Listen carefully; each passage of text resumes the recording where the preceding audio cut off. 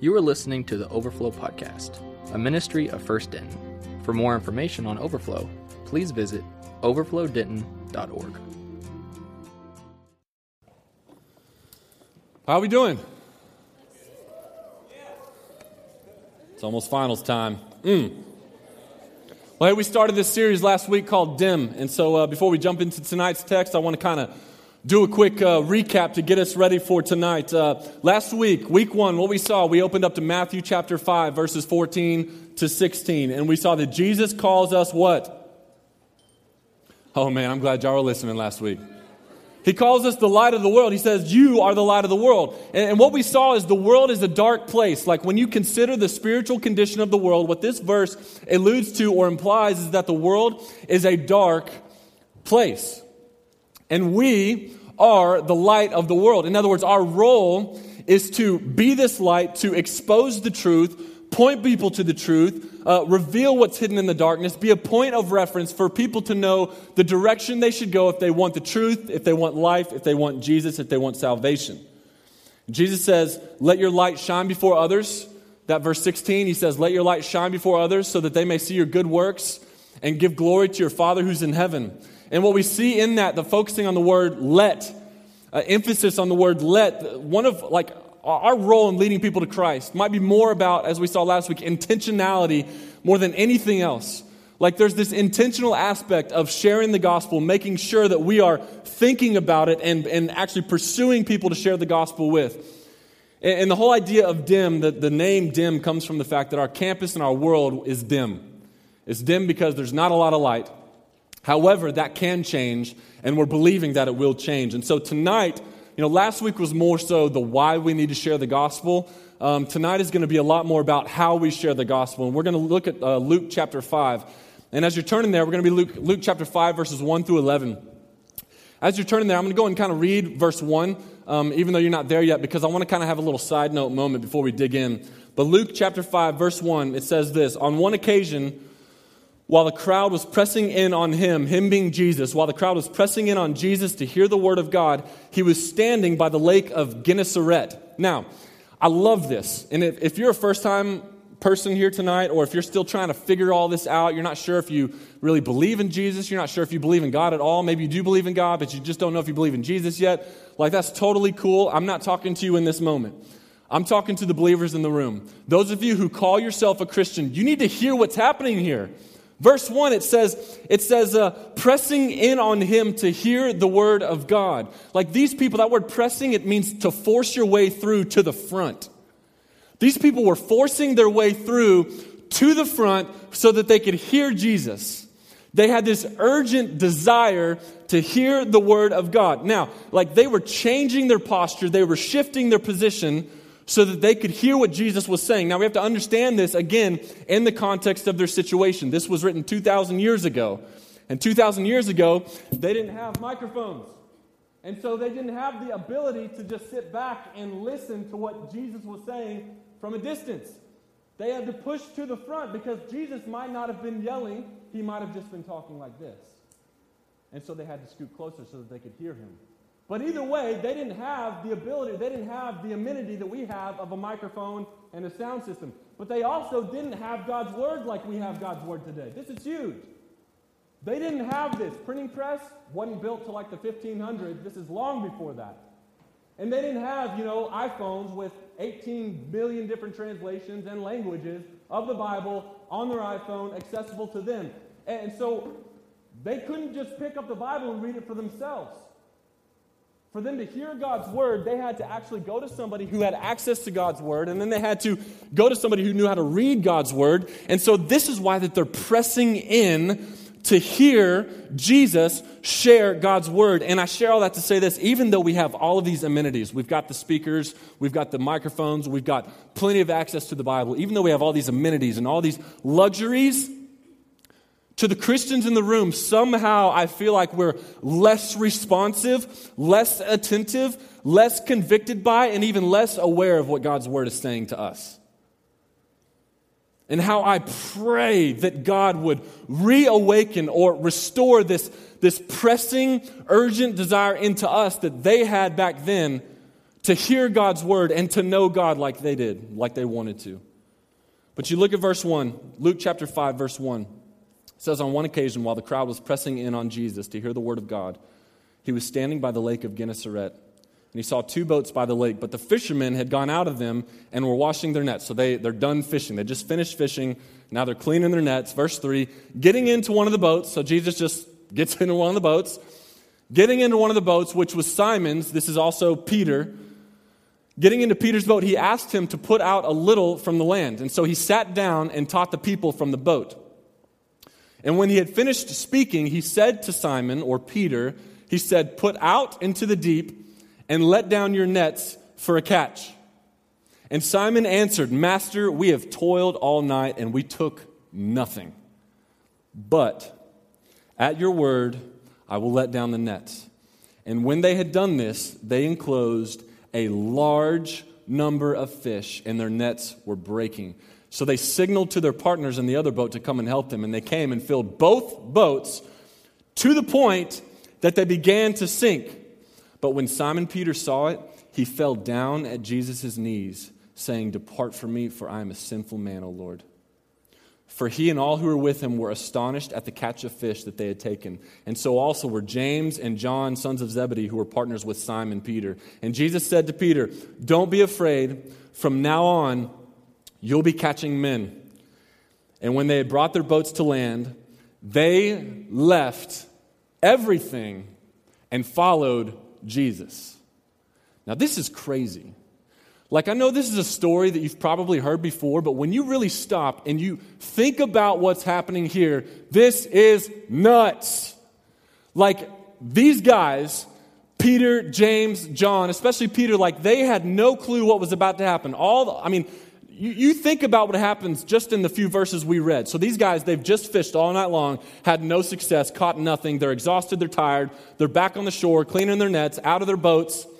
And then this dude walks up. And before they know it, they're going from having their worst night of fishing, maybe ever in their life, going quickly to having the best day of fishing at the worst time of day to fish that they've ever had in history, in life, ever again in their career. And then before you know it, after this successful catch of fish, they're now leaving their career of fishing, leaving all the fish behind that they've caught, and now they're following this man that they hardly know, but now they believe is God. That escalated really quickly. I mean, in any other normal circumstance, under any other normal circumstance, like any of you who fish, or any of you who heard somebody talk about their fishing experiences before, you know that if these guys have this incredible fishing outing, catch all of these fish to the point to where their nets are breaking, their boats are sinking, like afterwards, after they catch their breath and get back to the banks, they're not just going to like move on to the next thing. They're going to stop. They're going to be like taking photos with the fish, or I guess back then they didn't have that, so have somebody sketch a photo of them with their fish, and then they're going to be like sitting around telling everybody this story, like, dude, so we went out fishing the night before. Man, we caught nothing. Like, we caught nothing. Then this dude just gets on our boat and he says, hey, can I get in your boat? And we're like, yeah, sure, I guess. This is weird, but sure, get in our boat. And he says, hey, go out deeper. And we're like, no. And he's like, go out deeper. And so we go out deeper because we're freaked out. And he tells us, hey, take your nets and throw them out. We're in the middle of the lake, dog. Like, and you don't catch fish out in the middle of the lake. You don't catch fish at noon because that's probably when this took place. You don't catch fish in these circumstances, and yet we throw out our nets, and before you know it, there's like fish coming from everywhere filling our nets. And Peter's like, bro, I'm trying to pull these fish in. My nets are breaking. So I yell at James and John and Harold to get over here, and they pull their boat over here, and they throw their net in. Now they're trying to help me, and we start pulling all these fish into our boat, and like our boat starts sinking. It was the craziest thing ever. And everybody's like, yeah, right, man, that didn't happen. Because, everybody embellishes their fish that they caught. Like, I caught a 5 pound, that's what they do. I caught a 50-pound fish, and it's like a 2.5 pound perch or whatever. But everybody embellishes. That's what they would have done, though. There's no way that they would not have at least like stopped and taken time to like tell everybody the crazy thing that happened. But the thing is, they didn't have time to do that. They didn't have time to do that because as soon as they got back to the bank, immediately Jesus says, from now on, you're going to be catching men. So here's what he says. He says, listen, everything that just happened has nothing to do with all of those fish that you just caught. He says everything that just happened has nothing to do with me trying to help you out because you just had a really humbling night of catching no fish. This has to do with this statement right here. From now on, you're going to be catching men. In Matthew chapter 4, verse 19, another place part of this story is recorded. It's recorded that Jesus said, and from now on, I'm going to make you fishers of men. Some of you girls are like, yeah, tell me about that. That's not what he's talking about. He says, what I just showed you was not a lesson on how to fish. It was a lesson on how to catch men. That wasn't a fishing lesson, he says. That was a lesson on how to share the gospel. That was an evangelism lesson. Now, if you go back to verse 4, because this is where he tells them what to do. Like, this is the lesson. If you go back to verse 4 and you listen to what Jesus says, like, that's terrible fishing advice. But that's exactly the strategy that we should have when we're trying to reach people, when we're trying to share the gospel with people. Like if you were to listen to what Jesus says, hey, put out into the deep, and or put out and go into the deep, and then drop your nets there to catch some fish, which this happens based on the evidence in the text. This probably happened around noon. If you know anything about fishing, fishing around noon and in the deepest part of your body of water, that's just not good fishing. Like if you will go to Lake Ray Roberts tomorrow, and you do this, like you're not going to catch any fish. If you go to the deepest part at noon, and especially tomorrow because it's really crazy cold outside, all the fish are going to be at the bottom of the lake, huddled up like sardines, shivering, and just waiting for some innocent worm to come by, suck it up, and eat it instead of chasing after bait. You're not going to have any success. But we need to do exactly what Jesus says in verse 4 if we want to be effective in reaching people with the gospel. And so look at verse 4. He says this. It said, when Jesus had finished speaking, he said to Simon, again, that's Peter, he said to Peter, put out into the deep and let down your nets for a catch. He says, put out into the deep and let down your nets for a catch. Now, in other translations, New King James, I think, and the King James Version, it says launch out, which I actually like that translation better because I think it captures more what Jesus is trying to get us to see here. He says, launch out into the deep and let down your nets for a catch. So what does it mean to launch out? Like, what does it mean when Jesus says we should launch out? Thinking about this now in the context of sharing the gospel, what does it mean launch out? Like, it might help to start by answering the question what it doesn't mean. Like, what it doesn't mean is, like, I don't know, I didn't think about this ahead of time, laying down. You know, what it doesn't mean, like, this is not launching out. This right here, not launching out. This right here is not launching out. So what does it mean to launch out? What does it mean? Okay, look, this is what it means to launch out.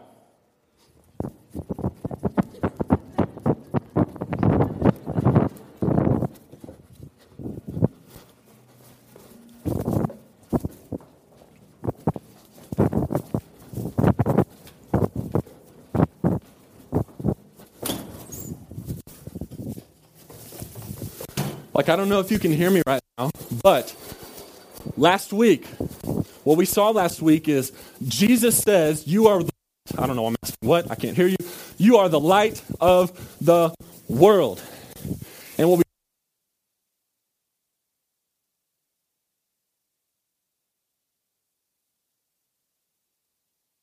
to launch out is to leave.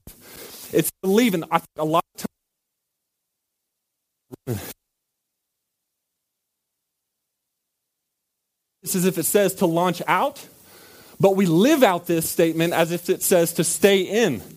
And that's not what it says. And this is the only time that Jesus said to launch out. Matthew chapter 28, verses 19 to 20, he says go or launch.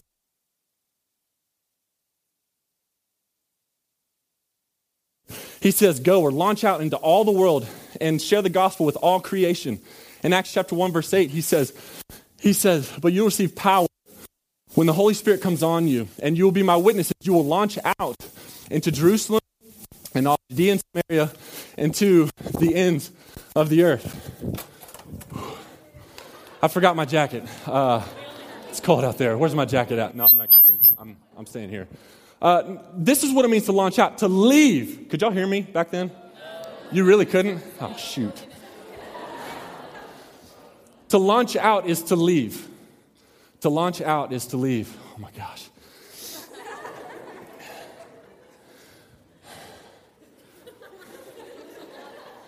And last week we saw that Jesus says, you're the light of the what? The world. Did you hear that part earlier? Okay, you're the light of the world. And the cleaning people were looking at me like, you are the light of the world. And what we saw last week is the world is not in here. The world is outside these walls. And the thing is I think a lot of times we read this as if it says launch out, but we live this as if it says stay in. And this isn't the first time that Jesus has said launch out. Matthew 28, 19 to 20, what does it say? It says, go, yes, launch out and make disciples of all nations. Mark 16, 15 says, go or launch out and share the gospel with all of creation. Acts 1:8 says, but you'll receive power when the Holy Spirit comes on you, and you will be my witnesses. You will launch out into Jerusalem and all Judea and Samaria and to the ends of the earth. No joke, like 3 years ago, I'm preaching at Overflow, and a guy sitting, I don't remember, he was sitting over in this area, and I'm preaching, I don't remember what I was teaching on.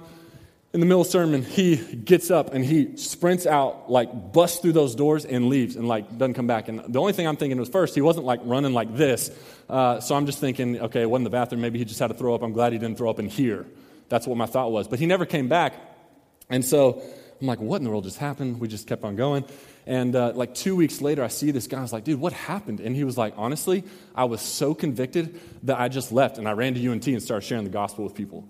That is kind of extreme, but that's launching out. Jesus wants you to launch out, not sit still, not drag your feet, not sit there and consider, the command that he's given you. He doesn't want that. He doesn't want you to twiddle your thumbs. He wants you to launch out, but that's not what he says. He says launch out or put out into the deep. Now, first consider this. Consider where they are. They're on Lake Gennesaret, which is another name for the Sea of Galilee or the Sea of Tiberias. And so the Sea of Galilee was about 64 square miles as far as size. And at the peak times of year, in the deepest parts of the sea, it gets to about 140 feet deep. Which, that's deep, but that's not that deep. But knowing what Jesus said, knowing what these guys have just been through, what do you think they're thinking as Jesus says, launch out into the deep, put out into the deep? Like, they're probably thinking, seriously, Jesus? Like, we've been working all night long, haven't slept, we're exhausted, why are you having us launch out into the deep? Or they might have been thinking, seriously, Jesus, like, it's noon, and you don't fish out in the middle of the lake. Or they might have been thinking, seriously, Jesus, like, I'm going to be honest, like, the deep area, it's a little bit scary. Are you sure you want to go out there? Like, you know how it is. I mean, when you're a little kid, the deep end is like the scariest thing in the world of the pool, because your parents, they tell you, stay away from the deep end, but they don't tell you why. Like, you don't understand that's because you can't swim or you can't swim good, so they just say, hey, I need you to stay away from the deep end. It's just stay away. And like, so you're like, okay, I'll stay away. I wonder how I'm supposed to stay away. And so you're hanging out with your 4-year-old, 5-year-old friends, 6-year-old friends, and you're like, yeah, have you been near the deep end? And they're like, no, I haven't been near the deep end. Why are we not supposed to go by the deep end? And everybody's like speculating, like this 4-, 5-, 6-year-old conversation, like, yeah, dude, I hear there's sharks down there. Or you're like, no, it's your 5-year-old friend says, no, it's flesh-eating bacteria. That's why they don't want us in there. And the other kid's like, no, so crazy thing. Next time you walk by the deep end, look down and you'll see this little hole at the bottom.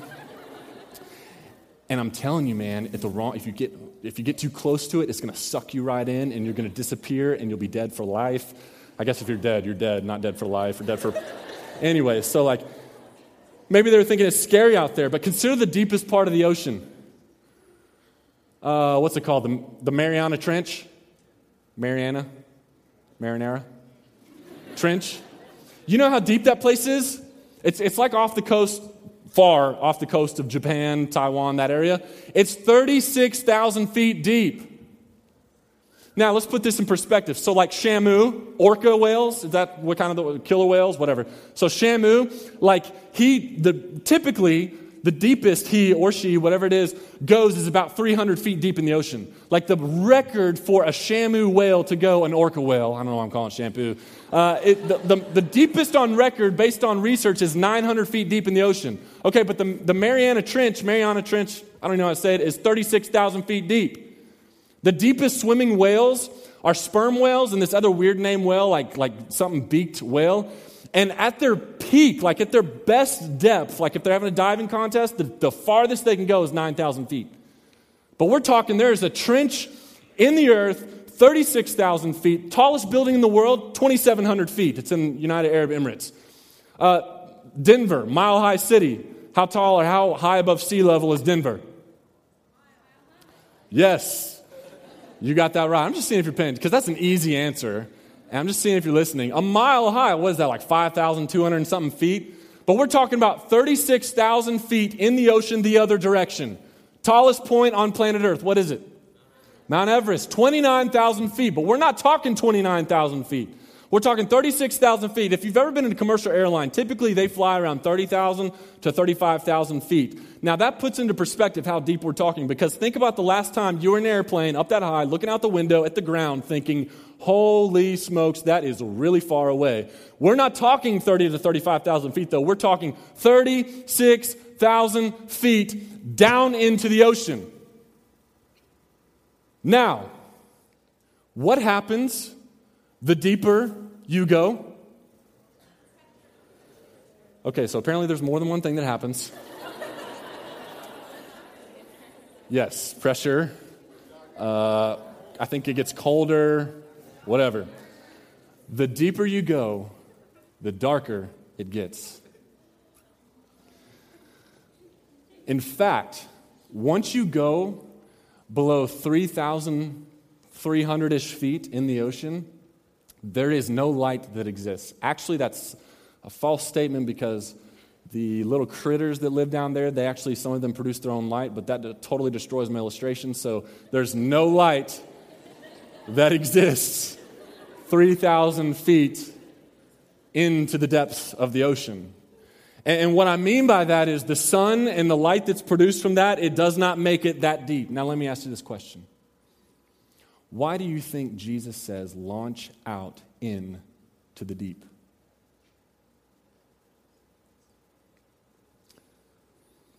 Let me tell you this. I think it's the same reason that he tells us last week that you're the light of the world.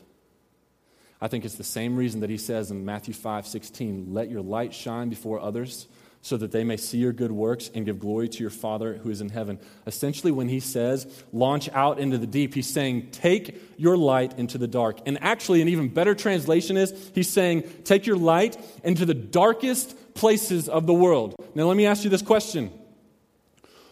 What are the darkest places of the world? You remember last week we were talking about how this right here, this picture, is a picture of the spiritual condition of our world, because our world is in need of Jesus. And we also saw how really when the light is off, this is the spiritual condition of your heart prior to an encounter with Jesus. So considering those facts and understanding the picture that Jesus created for us last week in Matthew 5, what are the darkest places of the world?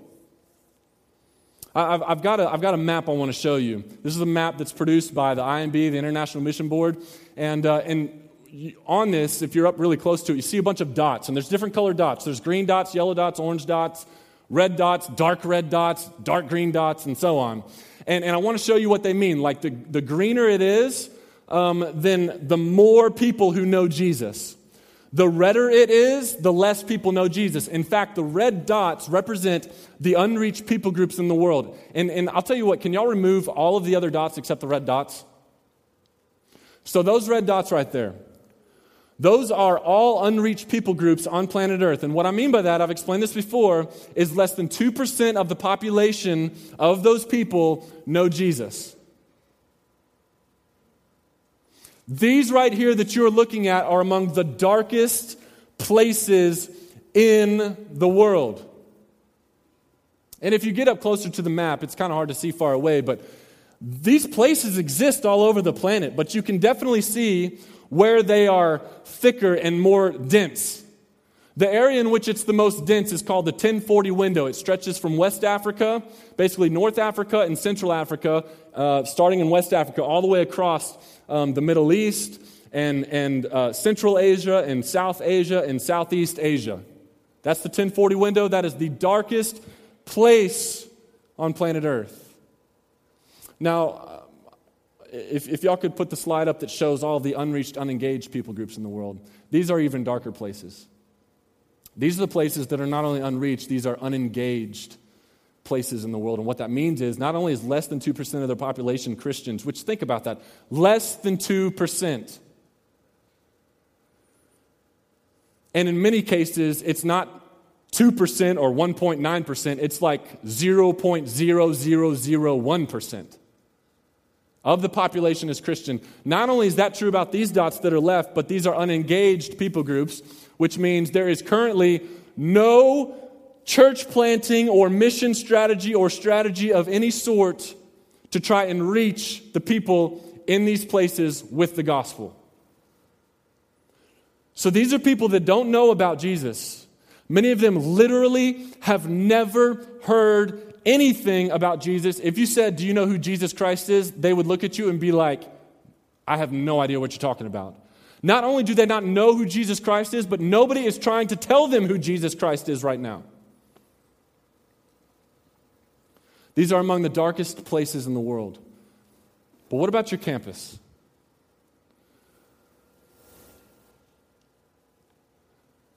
What are the darkest places on your campus? You know, I played sports in college, and I know that oftentimes the sports teams on our college campuses are among the darkest places on our campus. I was in a fraternity in college, and I know that oftentimes, not all the time, but oftentimes, fraternities and sororities are among the darkest places on our campuses. But it's not just sports teams and frats and sororities. There's other student organizations that represent some of the darkest places on our campus. There's other groups of people that maybe don't have an official identity that are among the darkest places on your campus. There's individuals scattered about that would be considered among the darkest places on your campus. That's my question. What are the darkest places on your campus? I mean, essentially what Jesus says is, he says, launch into the deep. And what he's saying is, take your light into the darkest places of the world. But here's the problem. The problem is most church growth right now isn't happening from new Christians coming in and joining the church. Like if you look across the United States, I'm talking specifically the United States, even more specifically the south part of the United States, most of church growth is not from new believers coming and joining the church, like people coming to know Christ and joining the church. It's from church transfer. What I mean is there's people leaving this church over here to come to this church over here, or multiple people leaving these churches to all come to this one church. And the reason for that is because we're not launching out into the deep. Instead, we're fishing around the banks. We'd rather fish, and I have that with quotes around. We'd rather, quote unquote, fish where it's easier to fish. But to be honest with you, catching fish that have already been caught is not fishing at all. Like you wouldn't go into PetSmart with your fishing pole, fishing line, a little bobber, and a small hook, and a little piece of bait, and open up one of their little fish tanks and throw your line in there and wait to catch a fish, and then be like super crazy excited that you just caught a fish and go telling people that you went fishing. No, first of all, because you'd be in jail, but second of all, nobody does that. That's not fishing, yet that's exactly what most churches, many churches are doing, and that's what many churches are working at being good at. We focus so hard on trying to lure in other Christians so that we can be the biggest, most awesome church instead of learning and working to catch fish that haven't already been caught. And see, here's the thing. That's the typical evangelism strategy, but the thing is, that's not evangelism at all. Instead of learning to share the gospel, we're trying really hard to be cool.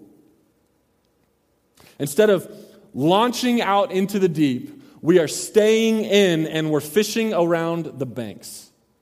And the gospel's not having the dramatic effect that it's capable of having because we're not taking it out into the deep waters.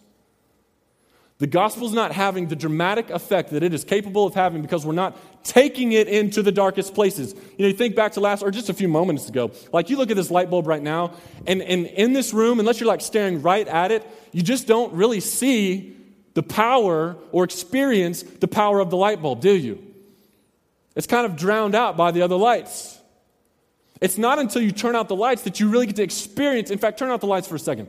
It's not until you turn out the lights. I threw him for a curveball here. It's not until you turn out the lights That like you actually get to see and experience the power, don't worry about it anymore. That you actually get to see and experience the power of the lights. All it takes is a few believers to be brave enough to launch out into the deep. All it takes is a few believers to be brave enough to do what God says, to go where it's dark, and people will then begin to see the power of our God. The power of the gospel. When you stick a little light like this, a small light in a big room, remember what we said last week? A small light in a big room makes a huge difference. A small light in a big world makes a huge difference. A small light on a big campus makes a huge difference. But the reason it's not making that huge difference, having that big impact, is because we're not going to where it's dark. And Jesus says, launch out into the deep. But he doesn't stop with that. You go on verse 4, he says, put out into the deep and let down your nets for a catch. So it's one thing to go there. It's something altogether different to actually cast out your nets, drop out your nets for a catch. Nets is a tool for catching fish. In the same way, the gospel is a tool for catching people, reaching people. So it's one thing to go there. It's one thing to launch out into the deep. It's a whole other thing to launch out into the deep, and then when you get there, to actually open your mouth and actually share the gospel. So here's the challenge, very clear. If you're writing stuff down, you want to write this down. This is the challenge of the night. I'm challenging you to launch out into the deepest, darkest places of your campus, not in this unknown future, but tomorrow. I'm challenging you to launch out into the deepest, darkest parts of your campus and not just go there, but then to drop the nets. I'm challenging you to go into the deepest, darkest parts of your campus and to share the gospel. Take your light into the dark. Let it shine, not in the near future, not in the unknown future, but tomorrow. It's one thing. It's one thing to go on campus and like try to serve college students by maybe handing them water, on a hot day, or let's do hot cocoa since it's cold out. So it's one thing like tomorrow if you would be like, I'm going to try to serve some students and I'm going to get some hot chocolate and I'm going to take it to campus and give it to people, give them something warm to drink as they're walking across the frigid campus tundra. Like it's one thing to do that. It's a completely different thing to hand them that hot chocolate and then try to engage them in a conversation and share the gospel with them. Like we have a community, and I love that they're doing this. We have a community that has been making waffles and going out on campus, I believe at UNT. They've been going out on campus and late at night, I think, when students are studying, and meeting a legitimate physical need of students. Like they're studying, they're hungry, and of all things, we're hungry for waffles. And so they meeting this genuine need, what in the world? This genuine desire, anyways. They're meeting this genuine need and desire of the college student. But it's one thing, listen, to hand them a waffle. It's another thing to try to, after you hand them the waffle, tell them about the same God who has saved you. Totally other thing. It's one thing to go to launch out into the deep. It's another thing altogether to actually drop down your nets. Now I know some of you are thinking as I say that, ho. Some of you are like, now hold up, slow your roll. Like, I don't know about this. And let me tell you something. This is what I love about the Bible. This is what I love about Scripture. Peter said the same thing. You look at what he says in verse 5. So Jesus says, launch out into the deep, let down your nets for a catch. And Peter answered, Master, look, man, we toiled all night and we took nothing. Like, I've been fishing all night and I haven't caught anything. Can I just say this? I think sadly this right here is the anthem of so many churches and so many individual Christians. We've tried, we didn't catch anything, so we're giving up.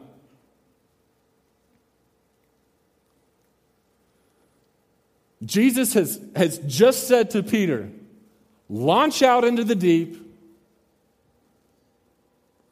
and let your nets down for a catch. Jesus is saying to us over and over in Scripture, launch out into the deep and let your nets down for a catch. And think of all of the excuses we could come up with. I mean, just like Peter, he's like, look, we've been fishing all night. We didn't catch anything. I'm too tired. I'm exhausted. I don't have time. And I've already tried. It didn't work. I am totally scared of the deep. Or what if they get ticked off? What if I offend them? What if I scare them away? But listen to me. Of all the things that we can take from this text, this might be the number one thing that we absolutely must learn when it comes to sharing the gospel, and that's this: stop making excuses and just do what God's telling you to do. I mean, Peter, you see the real authentic response of him, but that's not where he stops. He says, Jesus. He says, Master, we have been fishing all night and to no avail. We caught nothing. But that's not where he stops. He actually says, but. He says, but at your word, I will let down the nets. How much different would your campus be? How much different would our world be if we didn't just have verse 5, part A in our response, but we had verse 5, part A and B? Honestly, Lord, I'm exhausted, but at your word, if this is what you're telling me to do, I'll go. Honestly, God, I don't have time. I got finals coming up. Do you know about finals? But at your word, I'll go. Or Jesus, I am freaking out here. Or Jesus, I'm kind of nervous that going there, like I might scare them away. Like I'm kind of nervous that if I hand them the waffle and then say, hey man, so where are you from? Cool. Talk for a little bit and then say, well sweet, so what do you know about Jesus? Like I'm kind of scared that when I make that turning question that I'm going to scare them away, or they're going to get offended and throw the waffle on the ground. I threw it on the ground and walk away. But at your word, because you told me to do it, I'll go. Think about how much different your campus, think about how much different our world would be. And look at the result of Peter's response. Verses 6 and 7, it says, and when they had done this, they enclosed a large number of fish, and their nets were breaking. They signaled to their partners in the other boat to come and help them, and they came and filled both the boats so that they began to sink. So they start catching so many fish that their nets are breaking and their boats were sinking. So when I was in college, I've already told you I liked to fish. I learned to fish in college, fell in love with fishing in college. By my senior year, I was fishing all the time. Main reason was because one of my professors, Dr. Eubanks, he had this property about 10 minutes from campus. And he had this like multi-acre body of water with some great largemouth bass on there. And I found out that he had this. And he had this aluminum, flat-bottom boat. And so I kind of made friends with him and was like, hey, could I come fish sometime? And he's like, yeah, sure, come fish sometime. And then like 2 days later, I was like, hey, man, so, enjoyed it? Can I come back sometime? And he's like, yeah, come back anytime. And I was like, cool, I'll see you this afternoon. So I go out there, and I'm not kidding. I kind of built this relationship with him to where I was out there 4 or 5 times a week fishing, probably totally, burned that bridge of... Don't do that in the future. Anyways, so I'm fishing all the time. So I was dating this girl as well. And so, like, at one point she was like, hey, Austin, I want to come fish with you. She's like, I don't want to fish, but I just want to come hang out with you while you fish. And I'm like, yeah. Oh, my gosh, you're taking away my personal time here. And I was like, yeah, cool, that'd be awesome. So she comes out there, and she didn't want to fish, and so she's sitting there, and of course she wants to talk the whole time we're fishing, which, you just don't talk while you're fishing because it scares away the fish. Like, you don't want to spook the fish. And so, I was like, yeah, it's cool. I'm so glad you came this time. But, next time if you come, like, we really can't talk because that's why I didn't really catch any fish today. But I'd love for you to, come and hang out again. She's like, oh, that's totally cool. I can just bring like some homework next time, and I'll just come hang out and do some homework. And I was like, yeah, cool. And so this next time she brings her backpack, and so she's sitting on the boat. And again, flat bottom boat here, and room for 2 people, like maybe 3, but not room for 3 to fish, like maybe 2 people to fish in. And so I'm at the front fishing, she's at the back, and she's got her backpack sitting kind of in the bottom part of the boat. And at one point she reaches down to grab her backpack. Now, pause for a second. All boats have plugs in them. You have to have plugs in the boat because it allows you when you get it out of the water, to take the plug out and drain the water out of the boat. Well, somehow her backpack strap had wrapped around the plug, and she didn't know it. So she picks up her backpack, and without knowing it, pulls the plug out of the boat. Now we're in the middle of this body of water in my professor's boat. I don't even think he knew I was there that day. And she had no idea that she had pulled the plug out. So she pulls the plug out, and all of a sudden I feel the boat kind of just start to tip. And I'm like, what in the world? And I look over, and there's water rushing into the back of the boat. And I'm like, oh my gosh, the plug. And she's like, what? And I was like, the plug. And so I'm like diving back there. I'm surprised they didn't both fall out of the boat. And I mean, by God's grace, God is a gracious God, I'm telling you. I reached into this water, which was probably that deep in the back of the boat and filling up quickly.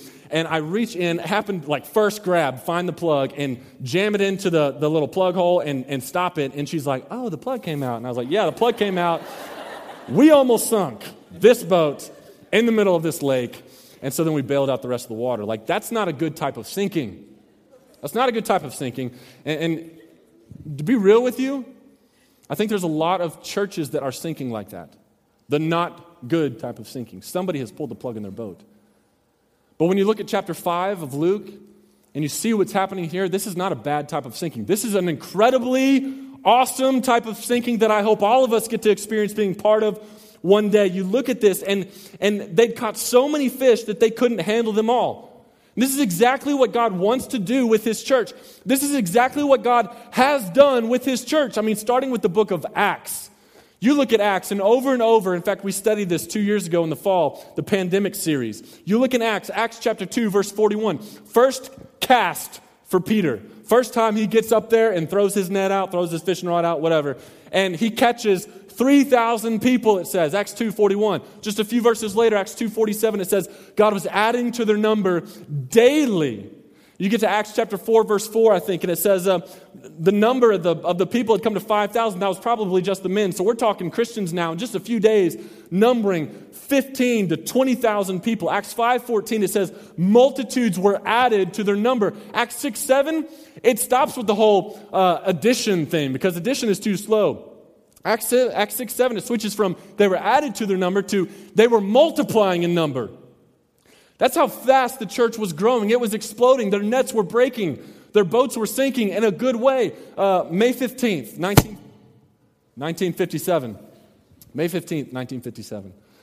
Billy Graham, and I don't know how much you know about Billy Graham, but he and his team went to New York City to do a crusade. And this crusade was supposed to last for like 2 weeks. And I don't know what you think of when you think of his crusades. Later in his life, like when you've been born, he did a couple of crusades, and they were like either one day in one big stadium or like 2 or 3 days in one big stadium. But that's not what they used to be like. When he went to New York, May 15th, 1957, the plan was to do a crusade to last a couple of weeks. And they would meet in Madison Square Garden, which holds about 19,000 people. But on June 3rd, their team got back together to meet. So it's been going on for about 2 weeks now. June 3rd, they meet again, and they decide to extend the crusade all the way to July 20th. So May 15th all the way to July 20th, and here's why. Every single time they met in Madison Square Garden, which if you don't know what that is, that's where the New York Knicks play, big old basketball arena.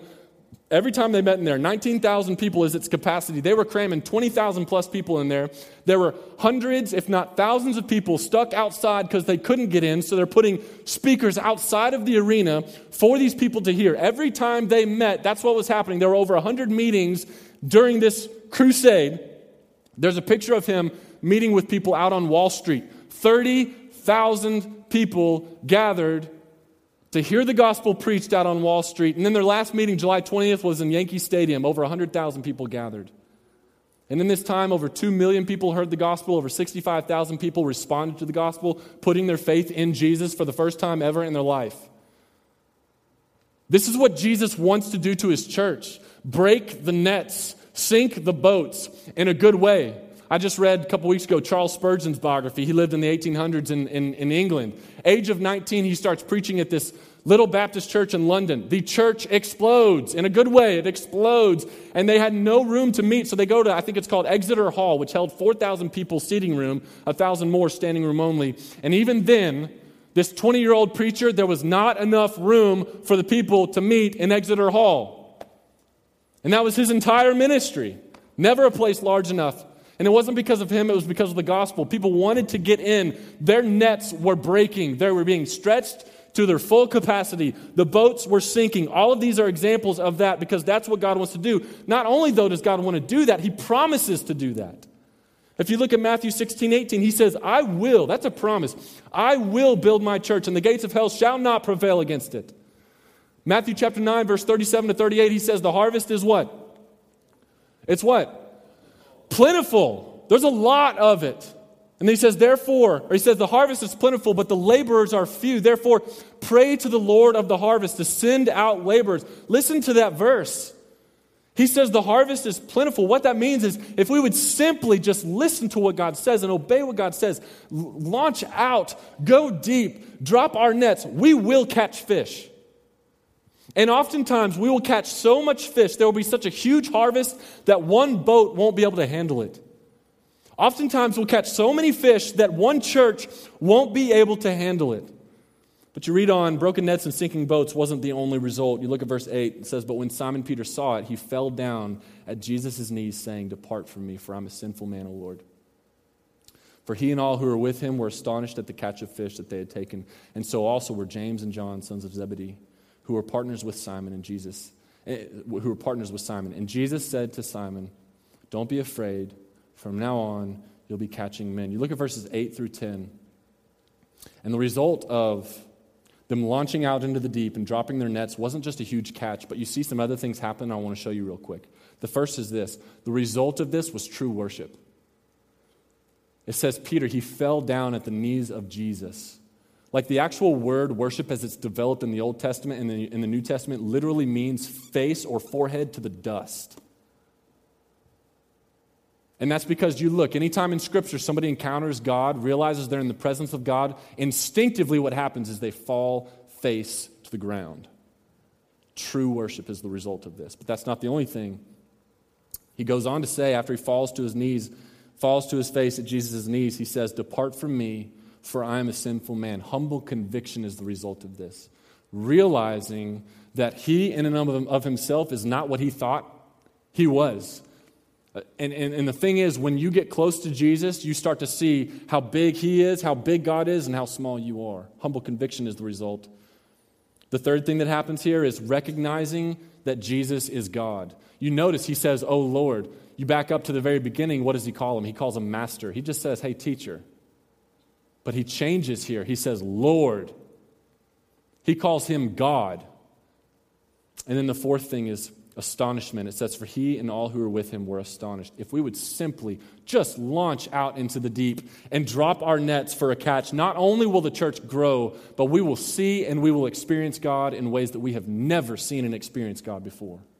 You will see and experience God in ways that you've never seen or experienced him before. I want to show you one more thing and then we'll be done. Go back to verse 1. Verse 1, it says, on one occasion. All of this happened on one occasion. In one moment, on one morning or on one afternoon, in one encounter with Jesus, everything changed. I mean, Peter, James, John, they had no idea what was about to happen. All they knew is they just got done fishing, no luck, they're frustrated, they're exhausted, they're hungry. So they pulled their boats back into land. They're out of the boat, they're trying to clean their nets, and then all of a sudden this guy walks up, says, get back in the boat, let's go fish again. Catch the biggest catch of their life. And it wasn't because they pursued or sought out Jesus, but Jesus, a.k.a. God, came after them. All of this happened on one occasion, and I point that out to say this. Maybe tonight is your occasion. See, they weren't expecting it. Maybe you came in here not expecting much, but maybe tonight's your occasion. Maybe tonight Jesus wants to get into your boat, and when Jesus gets into your boat, everything changes. For some of you, Jesus is already in your boat, but you're still calling the shots. And tonight he's saying, hey, that needs to change. Like, yeah, I'm in your boat, but I'm saying, hey, let's go out to the deep, and you're saying, hey, let's not. You're still calling the shots, and that needs to change. And so for some of you tonight, for the first time, you need to take some steps in your relationship with Jesus that have not been taken yet. For others of you, though, Jesus, he's not yet in your boat. He's standing there saying, hey, can I get in your boat? Waiting for you to say, yeah, get in my boat. See, some of you, Jesus is not part of your life yet. Jesus, you have not encountered Jesus yet. And so for some of you tonight, for the first time ever, you have to put your faith in Christ. Because him getting in your boat, it doesn't just change, where you go and all the stuff in this life, but it changes everything. When he gets in your boat, he saves you from hell. He says to them, from now on you're going to be catching men. Catching men from what? Catching people from what? From hell. From death. The result of our sin is death. We're all in this free fall towards hell, awaiting a collision with hell unless somebody catches us. And that is what Jesus has sent people like you along to do in other people's life. And maybe, for whatever reason, I'm that person for you tonight. Jesus has sent you here and sent me here, or maybe he's used somebody else to get you here, and that person is the one that he sent to catch you tonight, to save you from your free fall into this collision course with hell. The Bible is so clear that our sin leads to death, and that's not what God desires for us. John 3:16, we all know that, for God so loved the world that he gave his one and only Son, so that whoever believes in him won't perish, won't die, but have everlasting life. But we don't know what verse 17 says. See, people get mad when we try to tell them about Jesus. Oh, what are you saying? I'm going to hell? No. Well, yeah, but they get mad thinking that Jesus, we're saying, hey, Jesus wants to send you to hell if you don't, do his thing his way. No, John 3:17 goes on to say Jesus didn't come into the world to condemn the world, but to save it. He goes on to say, you're already condemned. You already stand condemned without Jesus. That's the whole reason he came. He doesn't want you to be condemned. He's the ultimate guy who catches people. And he uses us. For some reason, some weird reason, he sends us. Because you think about this. Go back to the boats, Simon Peter. Jesus could have gone out there and been like, fish, get in the boat. And the fish would have jumped in the boat. But he didn't do that. You ever think about why? I don't know the answer. But for some reason, he chose to use Peter, James, and John and their scraggly nets and said, hey, I want you to throw those out, and then you're going to catch the fish. And he's still the one who told the fish to get in the nets, but he used these normal people to be the ones that catch the fish. So for some reason, that's how Jesus works today when it comes to evangelism. He could say, hey, get in the boat. Saved. Boom, done, But instead he says, no, I want to use you, and I want to use your nets, the gospel, you sharing the gospel, your measly attempts at sharing the gospel. That's what he says I want to use to catch people and save them from hell. And so all of you are in one of those two situations. Tonight, either you just need to let him call the shots from now on and direct your boat, or others of you, you need to let him get in your boat. Let him catch you from your collision course with hell. Let me pray. Thank you for listening to the Overflow Podcast. Please feel free to download and share with friends. We ask that you do not alter any of the previous content in any way. For more information about Overflow, feel free to visit us online at overflowdenton.org.